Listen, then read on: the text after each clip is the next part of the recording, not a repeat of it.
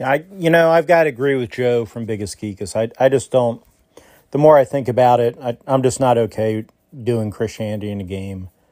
And the thing is, you look, and the liturgy and things from the Eastern Orthodox Church are the same as they were well before Arthurian times.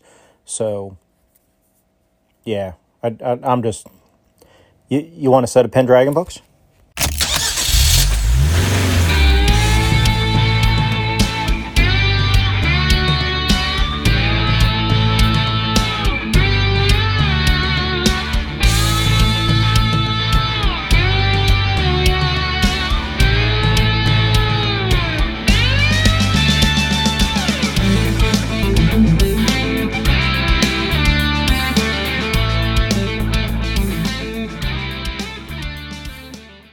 Yeah, that's a very good point about it's kind of it's the fantasy that's using the certain tropes in it, and then we're emulating the fantasy, not the actual religion. So that is definitely a difference. And yeah, I agree with you. I'm curious, also if somebody calls in with more info on Pendragon. I have the system. I got it on the Kickstarter. I never got to use it. I've only played it the one time at Gen Con. They ran a quick session for myself and a couple of my friends. And I also got the additional book or the additional game that was kickstarted called Paladin, which is, I guess, the same system but about paladins and in France, I guess. So, anyways, yeah, I'm curious. I'll be listening to see who calls in about Pendragon.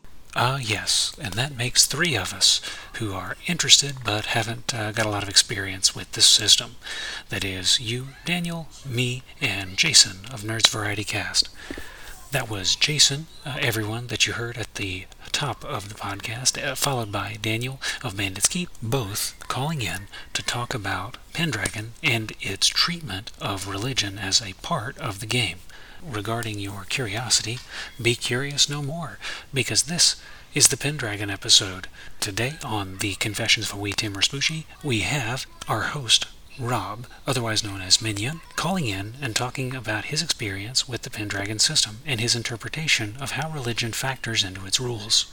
In advance of the calls, Rob, thank you very, very much for calling in. Thank you for sharing your experience and your insight. I know that, and listeners, this is a bit of a behind the scenes. We had I had wanted to, set up some time where we could get together and talk about it face to face on the screen, and then kind of more of a back and forth. But I'm a bit of a hard time getting a hold of at the moment. That's entirely my fault for reproducing. And as I hear some complaining in the background, take it away, Rob.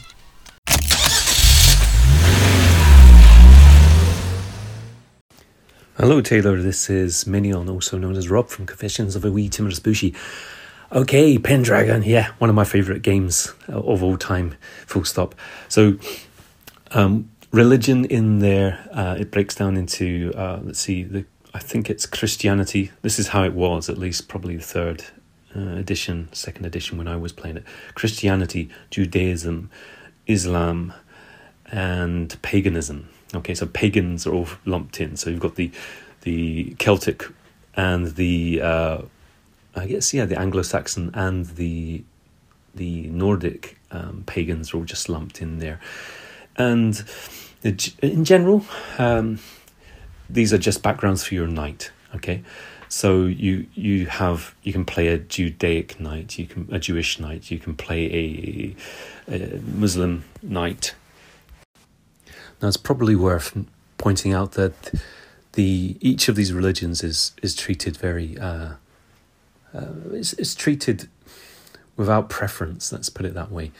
So the Islamic knight, the Muslim knight, is a paragon of Islam, as is the Judaic knight. There's no sense of one being better than the other, or one being good, one being bad. So that's really important to state from the beginning. Somewhat reminiscent of Ogier the Dane and Carahue of Mauritania, getting a bit of Three Hearts, Three Lions vibes, which is great. I love that book. Probably fewer trolls in Pendragon, but I leave that to my more experienced listeners. another point that's probably worth mentioning is that Pendragon isn't historically set. Okay, so it blends different elements. It blends the historical Dark Ages of post sort of Romano Britain, once the Romans have left Britain. So it's drawing on that. It's also drawing from an early Iron Age Britain, and it's drawing on that Celtic early Iron Age Britain and Ireland.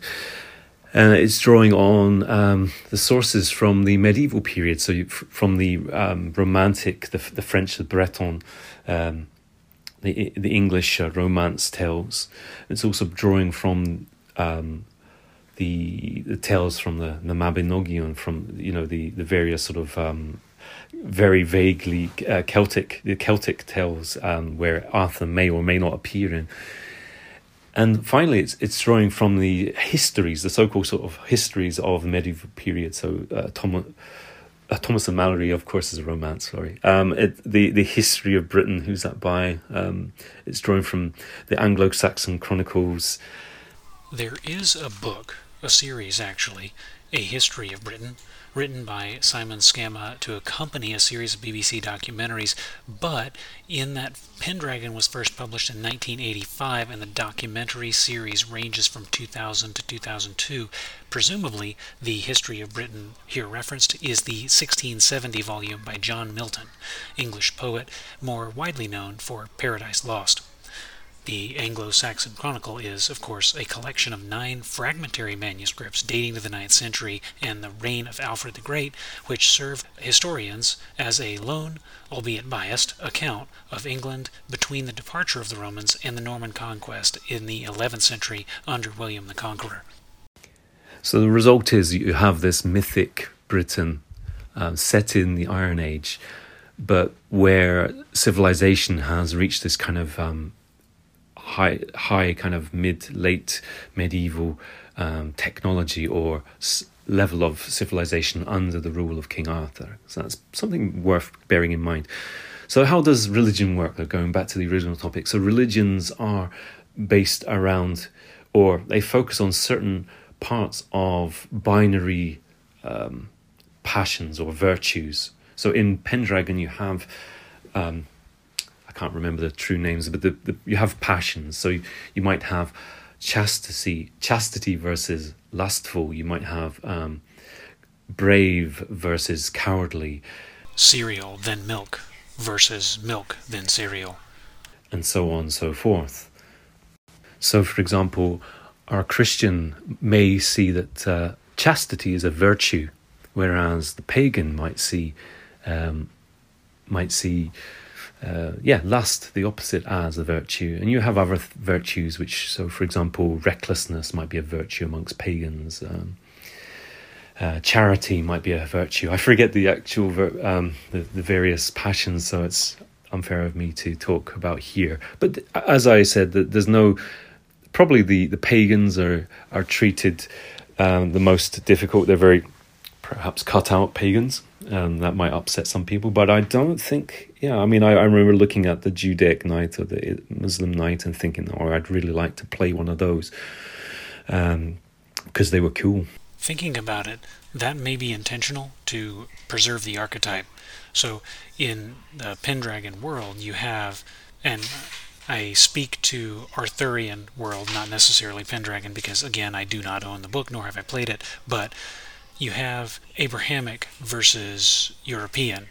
Lumping the pagans together may be an intentional byproduct, less of ignorance on the part of the authors and more a direction for the game, where the Christians would be aware of the Jews and the Muslims, whereas they wouldn't necessarily be educated on how the pagans operate. So it may just seem that the pagans are all kind of glammed together and glossed over with these kind of interflowing theologies, creating a forced perspective.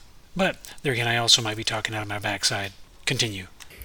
So religion, does it work in role-playing games? Well, I'm not sure, but I think in Pendragon it does. I think it's an essential part of Pendragon if you're playing it in that setting, the setting that's that it supports. The religion is exciting. The passions, the game is about passions. It's not about merely fighting and stuff and being in armor. It's about being challenged. Do you have to be courageous, or is it better to bottle out? Are you supposed to run away?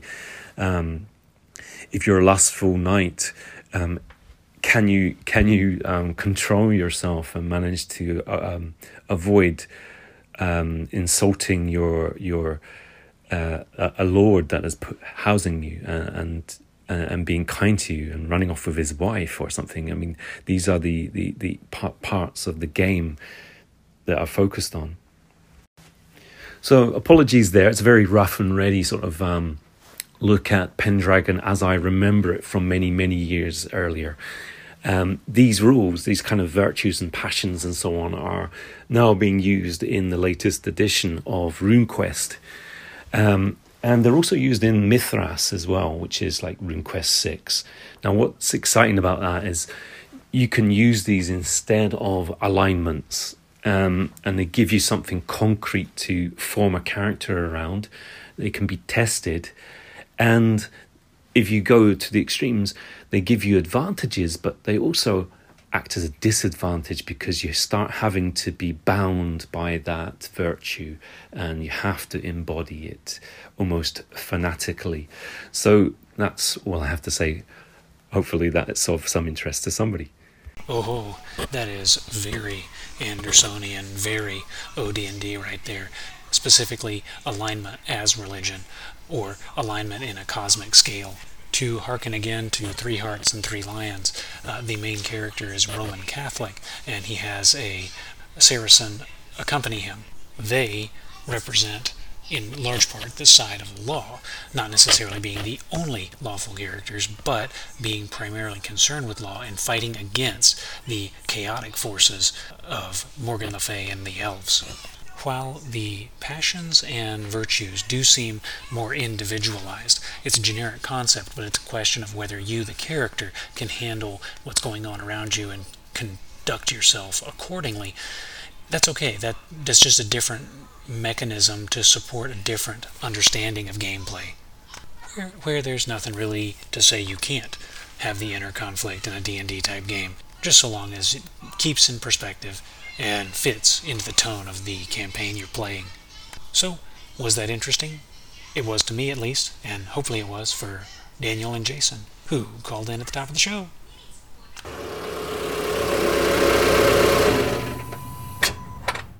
And that puts us at the point where we have talked about everything I had intended to talk about in this episode. Again, thank you, Rob, for calling in with that elaborate and extensive commentary. I appreciate what you said when you said the experience you had may be a couple decades old, but that's okay because experiences age like wine. I think this is a good episode. It's short and sweet and to the point, but we're at the 13 or 13 and a half minute mark, so I figure we have time for one more call in. I've got a couple good ones from Daniel that I'm saving, so I'm going to make a whole episode out of that, talking about my plans for running a game in the coming year, and how I'm both excited and hopeful in terms of implementing. To take us out, let's hear what Jason has to say of Nerds Variety Cast regarding party composition.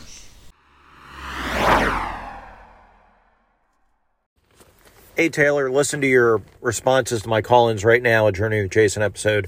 And just want to say you're doing a great job. Really appreciate what you're saying. As far as party composition, I used bad terminology there. I don't think it's a necessity for almost any game, but I think it's very helpful in the additions of D&D after OD&D. You know, if you don't have a thief and you don't have a hireling who's a thief and you go into a dungeon, well, there are some things you're going to have a hard time doing, right? Now, all that depends on the DM. If the DM is going to let other players talk through searching for traps and disarming traps, that's great. But rules as written, it's kind of hard to, get around a trap-filled dungeon without a thief.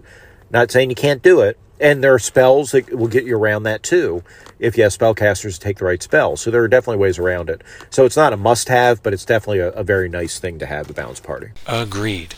And I think I may have alluded to that agreement when I mentioned playing in Hobbes' Kalmata game, how much different the experience was, at least when we had a magic user, a decent magic user, pop into the party compared to what we had been doing before.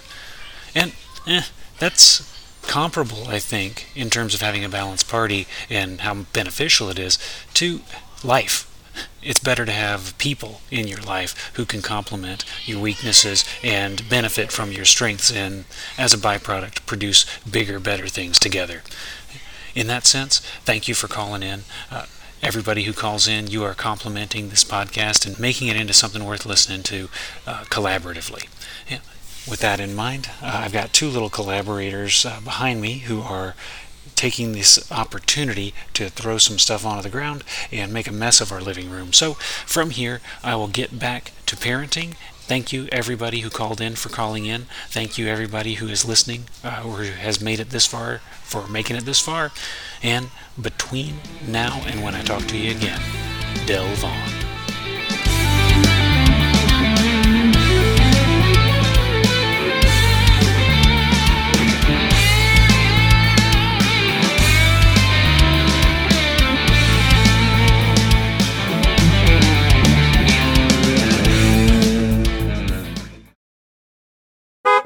The Clear Square Ring Mail Podcast is an independently owned and operated product released for educational and informative purposes under the Totally Steal This license, which is kind of like Creative Commons, except licensing. Segments recorded within a vehicle are recorded using a Bluetooth hands-free device in conjunction with local vehicular safety legislation. Theme music for the Clear Square Ring Mail Podcast is Gold Coffee by Michael Ramirez C., retrieved from Mixkit.co and used under the Mixkit royalty-free music license. Sound effects used in the Clear Square Ring Mail Podcast are also retrieved from Mixkit.co and used in accordance with the Mixkit free sound effects license. Clear Square Ring Mail does not ascribe to nor endorse views or opinions expressed by call-ins, guests, or even the host, unless you think they're awesome, and thus does not assume any liability regarding the consumption or distribution of this podcast. By listening to the Clear Square Ring Mail Podcast, you agree to these provided terms. Parties with questions regarding these terms, conditions, or releases are encouraged to reach out to Clear Square Ring Mail at the prescribed methods provided on the Clear Square Ring Mail blog. Parties dissatisfied with these terms, conditions, or releases are encouraged to go suck an egg.